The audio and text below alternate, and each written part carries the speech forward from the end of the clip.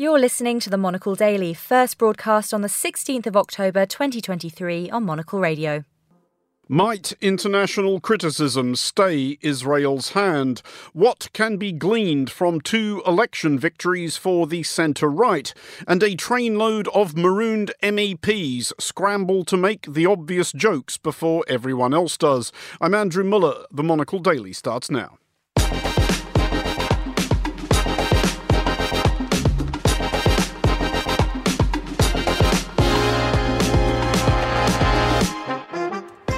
Hello and welcome to the Monocle Daily, coming to you from our studios here at Midori House in London. I'm Andrew Muller. My guests Latika Burke and Andrew Thompson will discuss the day's big stories, and we'll have Monocle Radio's obituary for the Finnish president and peacemaker Martti Ahtisaari, who has died aged 86. Stay tuned, all that and more coming up right here on the Monocle Daily.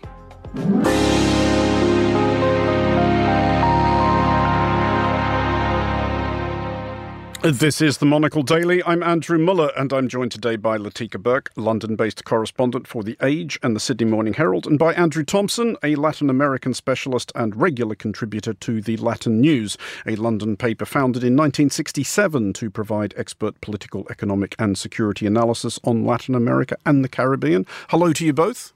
Hello. Evening, Andrew. Latika, outnumbered by Andrews. Andrew, outnumbered by Australians.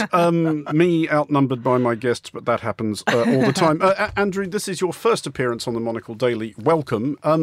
If you could just introduce yourself to our listeners, explain a bit about the journey that has brought you here to this obvious high point. Right, the long and meandering journey is that I was born and brought up in South America, Uruguay, Argentina, Brazil.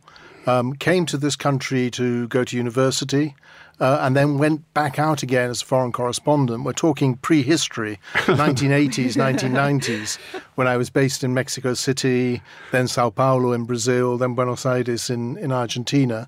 I then spent far too long working for the BBC, and now I claim to be semi-retired and doing freelance journalism. The reality is I've got too much work at the moment. No, as a freelance, you never say that. Yes, that you is a terrible temptation of the fates. We will be returning to Latin America later in the show, but we will start with Israel's war with Hamas. In the hours after Hamas assaulted Israel last Saturday, leaving more than 1,300 people dead, the world was largely and rightly united in horror and solidarity. In the days since, as the severity of Israel's actual and threatened response has become clearer, that unity has frayed. Colombia's President Gustavo Petro has been the most forthright and or tactless, likening Israel's bombardment of Gaza to the destruction of the Warsaw Ghetto by the Nazis, but he has not been altogether alone. Criticism has been issued by Brazil, Indonesia, South Africa, Ireland and Norway, among others. Latika, first of all, has Israel possibly overestimated global tolerance for what it wants to do in Gaza? Unclear though that still is. No, I think Israel has actually been tempered by the US. I mean, we still have not seen a ground war take place, and I think most of us would have expected that to have taken place by now. I think the White House has been handling this extremely well, and they are probably the only people who can get in Israel's ear and put some guardrails around how Israel does respond. So I'm quite perplexed by these constant calls for the restraint here, because as far as I can see, yes, of course, I think the siege is barbaric and Israel has restored some water supplies to Gaza, although that has been disputed today. Overall, we have actually seen them hold back as they try and get some sort of arrangements out for civilians. Whatever Israel does is not, of course, going to be enough for its critics. And this is going to be, I think, a very bloody episode coming up. But in the long run, I think, given that it has been now more than a week, this is longer than we would have expected from Israel. Andrew, let's prevail upon your Latin American expertise. Gustavo Petro's comments were just bewilderingly crass, and he's not so stupid that he doesn't see how crass that is, likening Israel of all places to something or somewhere like that the Nazis would have run or liking what it does to things the Nazis would do. But how representative across Latin America is his sentiment? I don't think it's terribly representative, and I think there's an interesting divergence. The foreign ministries of most major Latin American countries have all issued statements that we can sort of recognize are quite common in the rest of the world. So a condemnation of terrorism coupled with a call to protect the human rights of civilians in Gaza Strips, follow humanitarian aid and so on. And Colombians, of course, being under fewer illusions than most about the reality of trying to live alongside terrorists. Yes.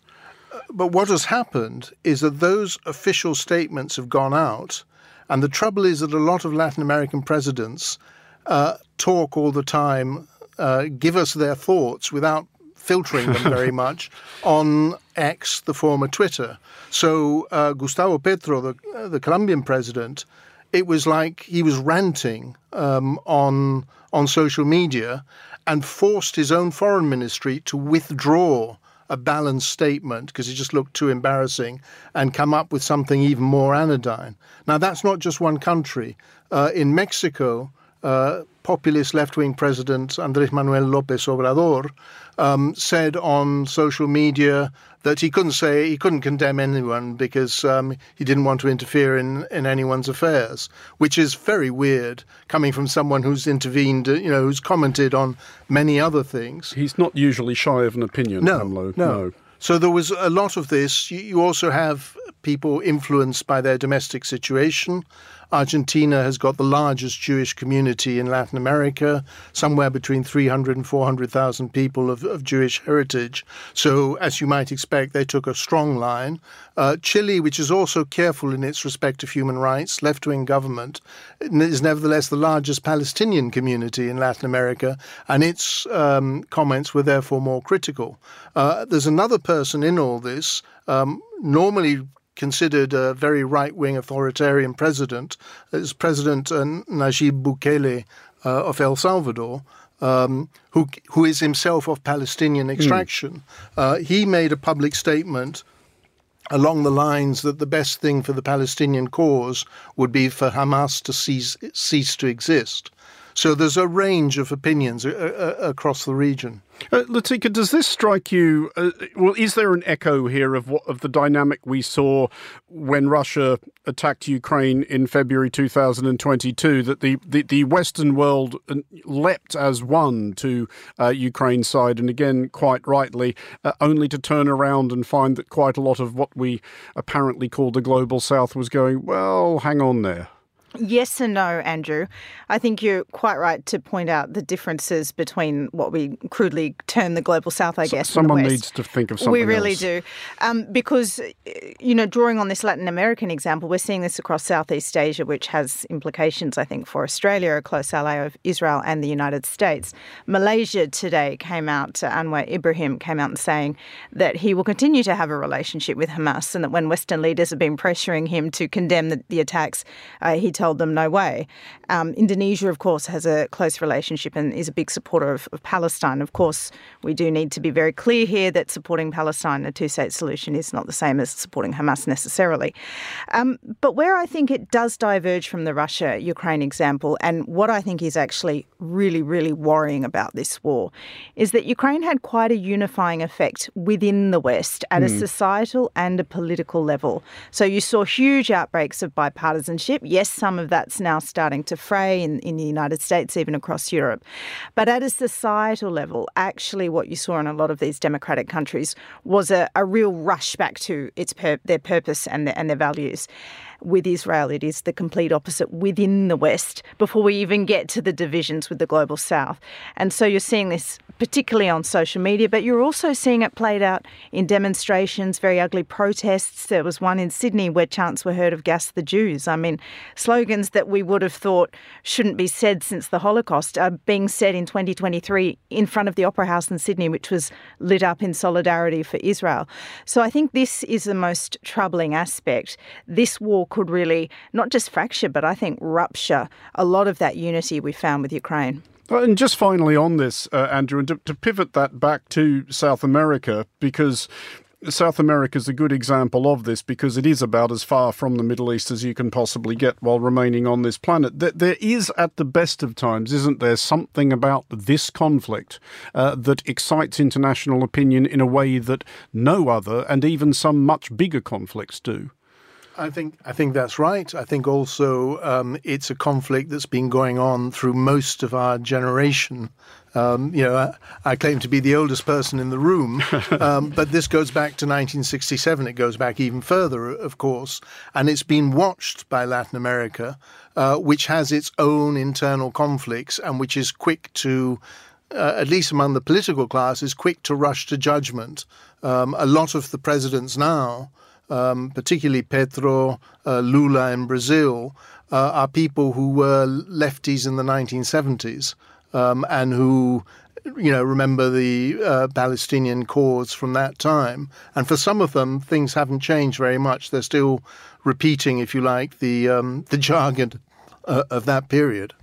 Well, it is hopefully not too glib or naive a declaration in the current context, but all conflicts end eventually, apart obviously from the ones which haven't yet.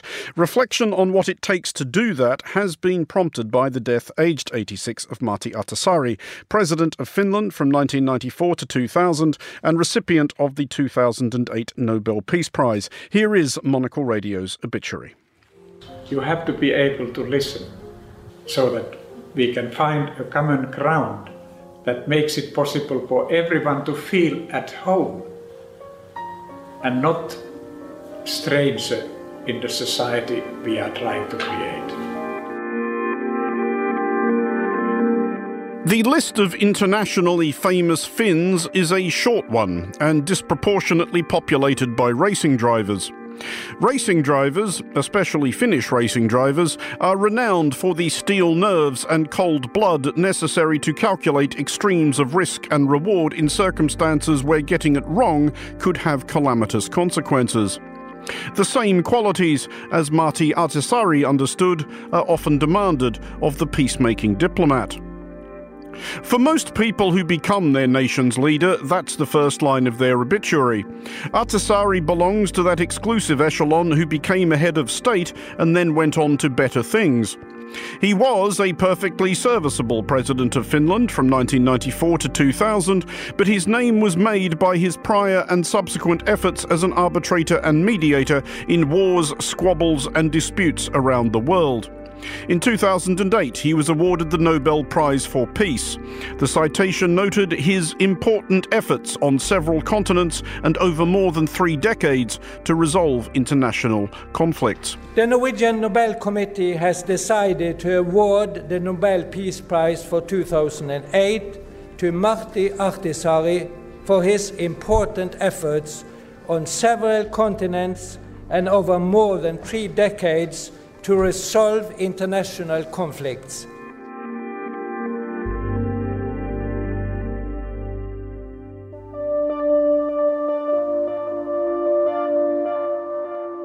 Martti Ahtisaari was born on June 23, 1937 in Viipuri.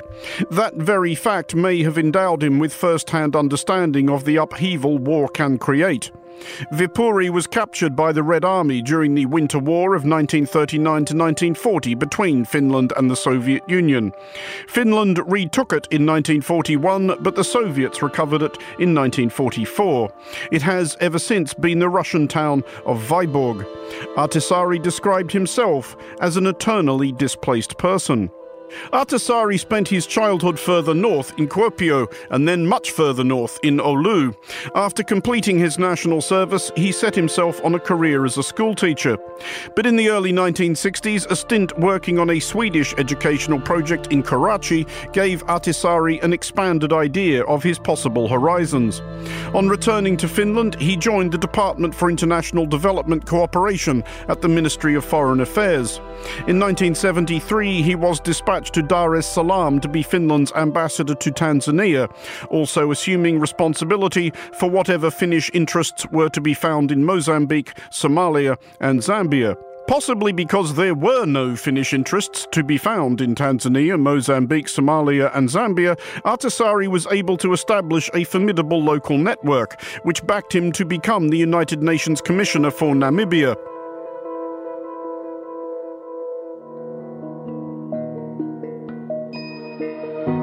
Ahtisaari estimated his role in helping Namibia towards its eventual independence from South Africa in 1990 as his most important achievement.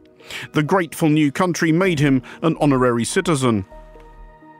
Back in Finland in the early 1990s, Ahtisaari continued his upward progress through the Foreign Ministry's hierarchy, becoming its senior-most civil servant, while also overseeing the UN's faltering early efforts to stop Yugoslavia tearing itself to pieces. He became a popular figure in and around Finnish politics at a recession-struck time when popular figures in and around Finnish politics were thin on the ground. The Social Democratic Party drafted him to be its candidate in the 1994 presidential election, the first in which Finns voted directly for their head of state. Ahtisaari won handily in the second round. Even while serving as president, Ahtisaari remained the freelance diplomat. In 1999, he led efforts to end the war over Kosovo, negotiating directly with Serbian President Slobodan Milosevic in tones of characteristically Finnish plain speaking. When Milosevic quibbled at NATO's final ultimatum, Ahtisaari told him bluntly, "This is the best you can get. It's only going to get worse for you." After leaving politics, Ahtisaari brought the same no-nonsense outlook to bear on conflicts in places as various as Aceh, Iraq, the Balkans, the Horn of Africa and Northern Ireland. He founded the Crisis Management Initiative, an NGO which promoted dialogue and mediation. His views on conflict resolution continued to be sought. Finns have a word which describes their distinctive national mindset: sisu. It's not easy to translate precisely, but it describes a sort of utilitarian pragmatism.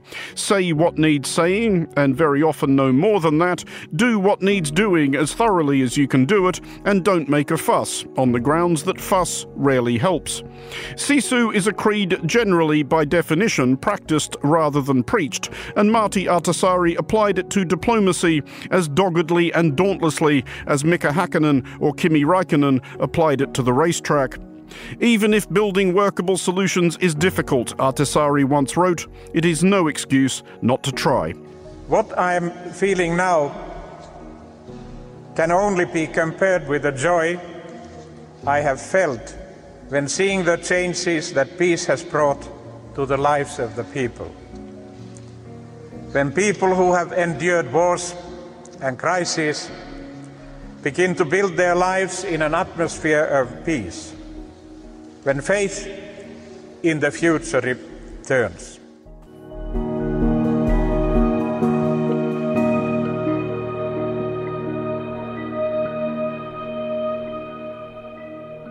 Monocle's obituary for Martti Ahtisaari, who has died at the age of 86. Listening to that were our panellists. Latika, first of all, that line of his at the end, there's no excuse not to try.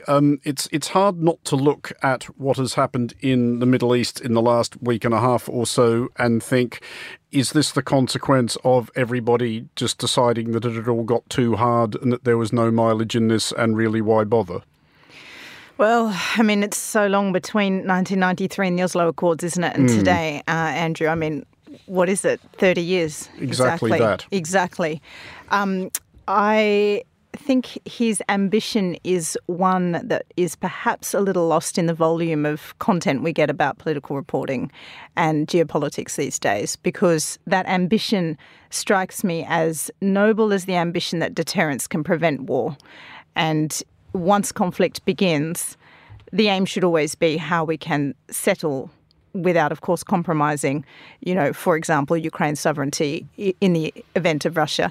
But what a wonderful human, what a wonderful outlook on life, roaming around the world as an outsider from his own tiny country. Some might say, some would feel the same from smaller countries when they go out into the world. And it's wonderful to see that he was finally recognised and also a futurist in his views on particularly Finland joining NATO. Well, indeed. Andrew, is It's a question that often gets asked or pondered about the Nordic countries, not least due to the legacy of Martti Ahtisaari. But do the Nordic countries have a natural advantage in peacemaking, either because they're relatively small and inoffensive, no one's really got anything against them, or is it just that peculiarly boneheaded mindset they do possess? I think they do have an advantage for the first reason that you gave, that they're not great powers. And being not a great power is helpful if you're trying to get negotiations going, get people talking to each other, facilitating discussions. But I also think, I know it's hard to generalize, there is the possibility that they have that prominent role because they're actually quite good at it. They're quite skillful at it. I was reading in preparation for this, I think it is Norway has something like 120 diplomats involved in 40 international disputes, and they are trying to broker agreements on them. I know some in Latin America, for example. And it struck me that if you were doing some sort of crazy cost-benefit analysis in how a country can best promote itself internationally, the salaries of those 40 diplomats are probably giving massive return on the long term for, the Scandinavian countries' sort of international standing. Is it, though, Latika, a question of timing, that you need to pick your moment to turn up and say, all right, let's talk about this? I'm reminded of a phrase used a couple of times. We've spoken to Jonathan Powell, the British diplomat, Tony Blair's former chief of staff, who helped broker the Good Friday Agreement in Northern Ireland. And the phrase he uses, it's, if I can remember this correctly, it's the perceived mutually hurting stalemate.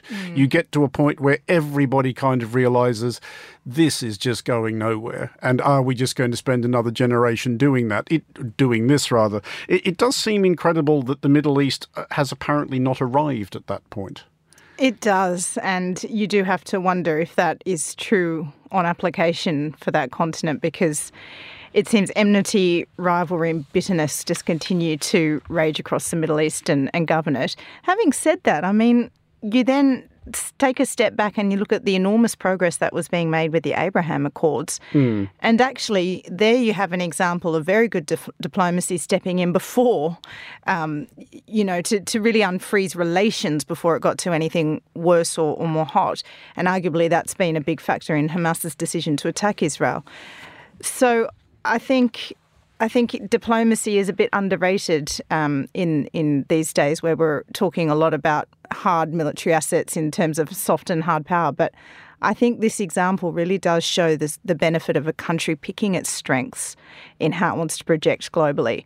And I think Britain could learn a lot from this as it tries to reassess its place in the world after Brexit and its assets and what it can meaningfully offer. I think it can offer a lot, but it does need to pick its strengths and really go for those. Well, let us now audaciously consider whether there might be overarching conclusions to be drawn from two elections at the weekend in countries which have little in common beyond the hemisphere in which they happen to be, though only just in the case of one of them. And this may be just about sticks. Both have plumped for centre-rightish leaders with a background in business and little experience in politics. Ecuador has elected as its new president Daniel Noboa, the 35-year-old heir to the Bonita Bananas fortune, while New Zealand has chosen as its Prime Minister Christopher Luxon, former CEO of Air New Zealand. Andrew, first of all, you mentioned earlier El Salvador's hipster tyrant president, Nayib Bukele. I was reading recently of a poll taken in Ecuador earlier this year in which he was by some margin the most popular politician in Ecuador. Ecuadorians, understandably, given their current travails, quite keen on his idea of just locking up anybody who even looks like they might be in a gang and then hurling the key into the nearest available swamp. Has Daniel Noboa been elected by Ecuadorians basically hoping he will turn into Nayib Bukele? Up to a point, yes. I think there are two major headlines for why he won the election. One is that the electorate thinks he will do better on the economy than the current government and its left-wing predecessors. And the other is that they hope he will reduce the level of violence in the country. And that's something that they are focusing on. That's why Bukele is so popular. This is very much a double-edged sword, because Bukele's popularity is based on locking up more than 70,000 people, 2% of the adult population of the country, which is the highest imprisonment record globally, or one of the highest anyway. That has involved very serious violations of human rights. But at the same time, it's popular because it looks as if the president is doing something. The presence of the gangs on the streets has been reduced, and the population says this is a real change. Just to follow that up, Andrew, Noboa has gone as far as saying he wants to put the most violent criminals on, prison hulks, basically. He wants to park them on ships somewhere out in the Pacific, which I'm sure will be hugely popular with Ecuadorian voters. But is that actually viable? Open to debate. He's also promised lots of other things. He'll be using technology. He'll be using drones. He'll be reinforcing security in ports, which are used for cocaine smuggling. But the reality is that the forces leading to greater violence in Ecuador are very hard to resist. One of the major things that is happening is that the cocaine trade, normally associated with Colombia, is moving south. So there are some incredible statistics that show that more than a third of Colombia's total cocaine production is now flowing out through Ecuador. Pacific ports from there heading north, some of it heading south and to the Atlantic. That is a tripling of cocaine traffic through Ecuador. And there's this dark statistical comparison. There's been a tripling in the homicide rate. The homicide rate in Ecuador, go back 3 years, it was something like 7 or 8 per 100,000 inhabitants. And it's now tripled to about 21, 22 per 100,000 inhabitants, which is much closer to the average in places like Colombia and Mexico, which have incredibly serious drug cartel problems. Latika, in the absence of an obvious seamless link between Ecuador and New Zealand, I'm just going to leap into it. I think it's fair to say lower degree of difficulty in terms of running the place. What strikes you as the reason, though, for Christopher Luxon's victory? Was this a resounding vote for the forces of conservatism in New Zealand, or was this New Zealanders saying we've had enough of Labour and we'd like to give someone else a crack? Just the basic normal pendulum swing? Very much the latter. Christopher Luxon, and I know him, I interviewed him when he was here last year, is a very centre-right, centrist kind of leader. I would say more in the John Key mould than anyone. So you're thinking fairly progressive, economically right, rather than hard right populist here. And Luxon has been campaigning with a slogan of back on track, which is essentially speaking to this idea that the cost of living has gone up enormously in New Zealand. Housing in particular was the most acute issue. And New Zealand Labor had promised to build 100,000 houses, and that just had not materialised. So after several terms of Labor, they were booted out. But I must say the swing was quite stunning. Even in Jacinda Ardern's old seat, previously held by Helen Clark. I think that had been a Labor-held seat since the 40s. There was even a possibility that National could have taken that. It's still unclear whether that will actually fall. But we are talking about some staggering rejections here of Labor, and it does really underline, I think, how much Ardern's popularity overseas was missed about how unpopular she was at home. She was very Obama-esque in that way, you know. She was liked overseas a lot more than the people who actually had to live under her policies. I mean, Christopher Luxon's accession, though, Latika, is also evocative of a more recent American political phenomenon, and this is the idea of somebody with a background in business breezing into politics, making lots of airy management speak, riddled claims about how it's all basically the same thing. there's a fairly mixed record on that, it's fair to say. Yeah, there is. And I'm personally, as someone who's covered politics all my career, I'm very dubious and sceptical about how much business figures can transfer to politics. They're two very, very different skills. In Luxon's case, he made a lot of gaffes during the campaign. One, he was asked about how much do you spend on food a week, obviously going to the cost of living issue that is plaguing so many Western countries at the moment. And he said about $60. Now, I don't know about you, Andrew, but I'm not betting that he's buying his own groceries for $60 a week there. I don't think is anybody in New Zealand buying their groceries for $60 a week. It is not a cheap country to visit. It is not. And so he did, if Labor wasn't as unpopular, he could have really jettisoned himself there. But he survived and he is the new Prime Minister. And I think actually he will be one of those John Key rather than to go across the ditch, Malcolm Turnbull types who was not so great coming from business into politics. Just to go back finally on this one, Andrew, to Daniel Noboa, there's another element there as well, and there's been echoes of this in recent years in the United States and indeed here in the United Kingdom, and it's related a bit to what Latika was saying about wanting to look like you're in touch with the ordinary person. Daniel Noboa is not just tolerably well off, he is monumentally wealthy. Why has that not been more of a strike against him as far as Ecuadorian voters are concerned? I think it's probably because he's followed quite a crafty electoral strategy, which has been to let the differences on the left of the spectrum and the candidate he defeated to play on those, to give very few interviews, to put out some sort of general statements, and that this seems to have worked for him. So the whole question of possible conflict of interest, his family fortune is close to $1 billion. He is the richest businessman in Ecuador.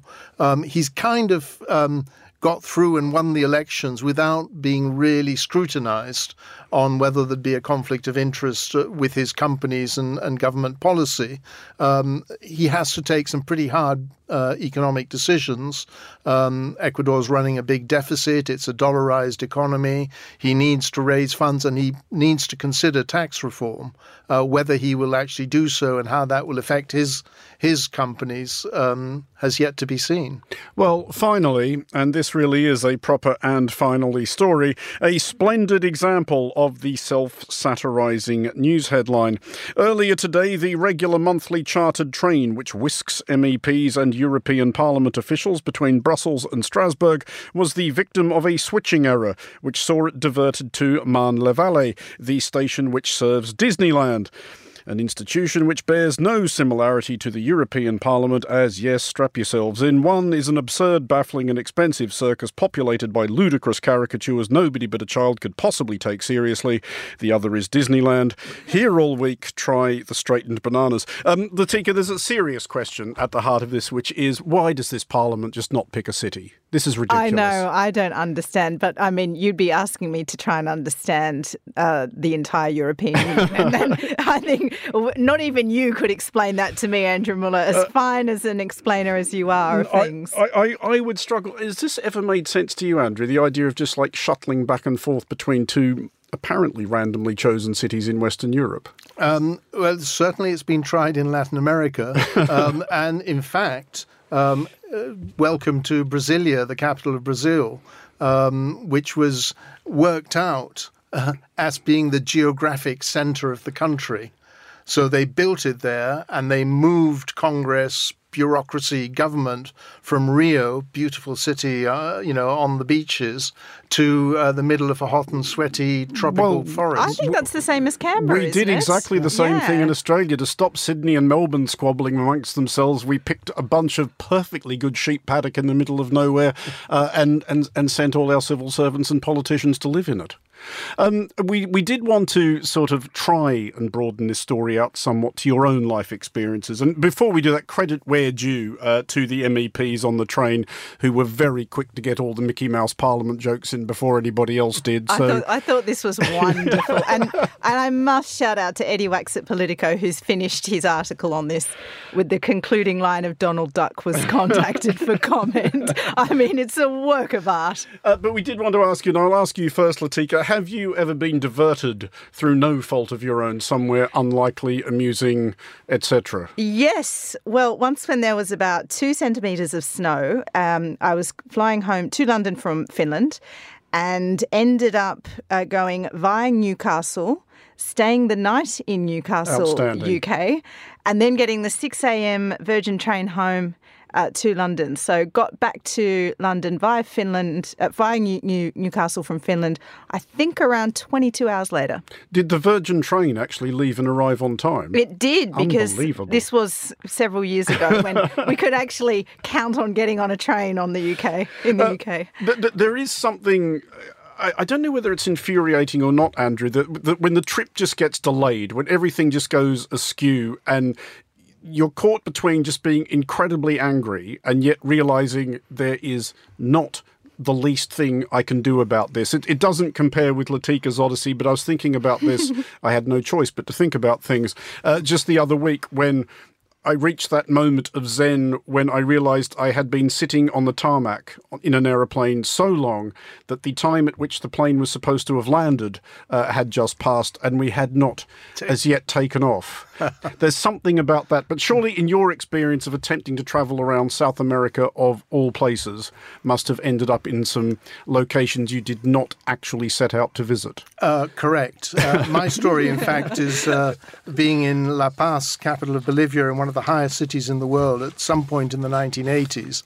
And I fell in with a bad crowd of almost exclusively male journalists who were all drinking heavily. At that altitude. At that altitude. And they kept saying I was the kind of the foreigner amongst them, the gringo, English-speaking foreign media. And they kept saying, let's show the gringo, let's show him that special place. Oh, we'll take him there. So we piled into 2 cars and drove off into the night for, I think it was about an hour. I had no idea where we were going. And we eventually ended up in a sort of sleazy bar on the outskirts of La Paz. And I thought, what are they getting me into here? There was a landlady. They were sort of whispering to her. And eventually she pounced on me and produced a karaoke machine. Oh, dear Lord.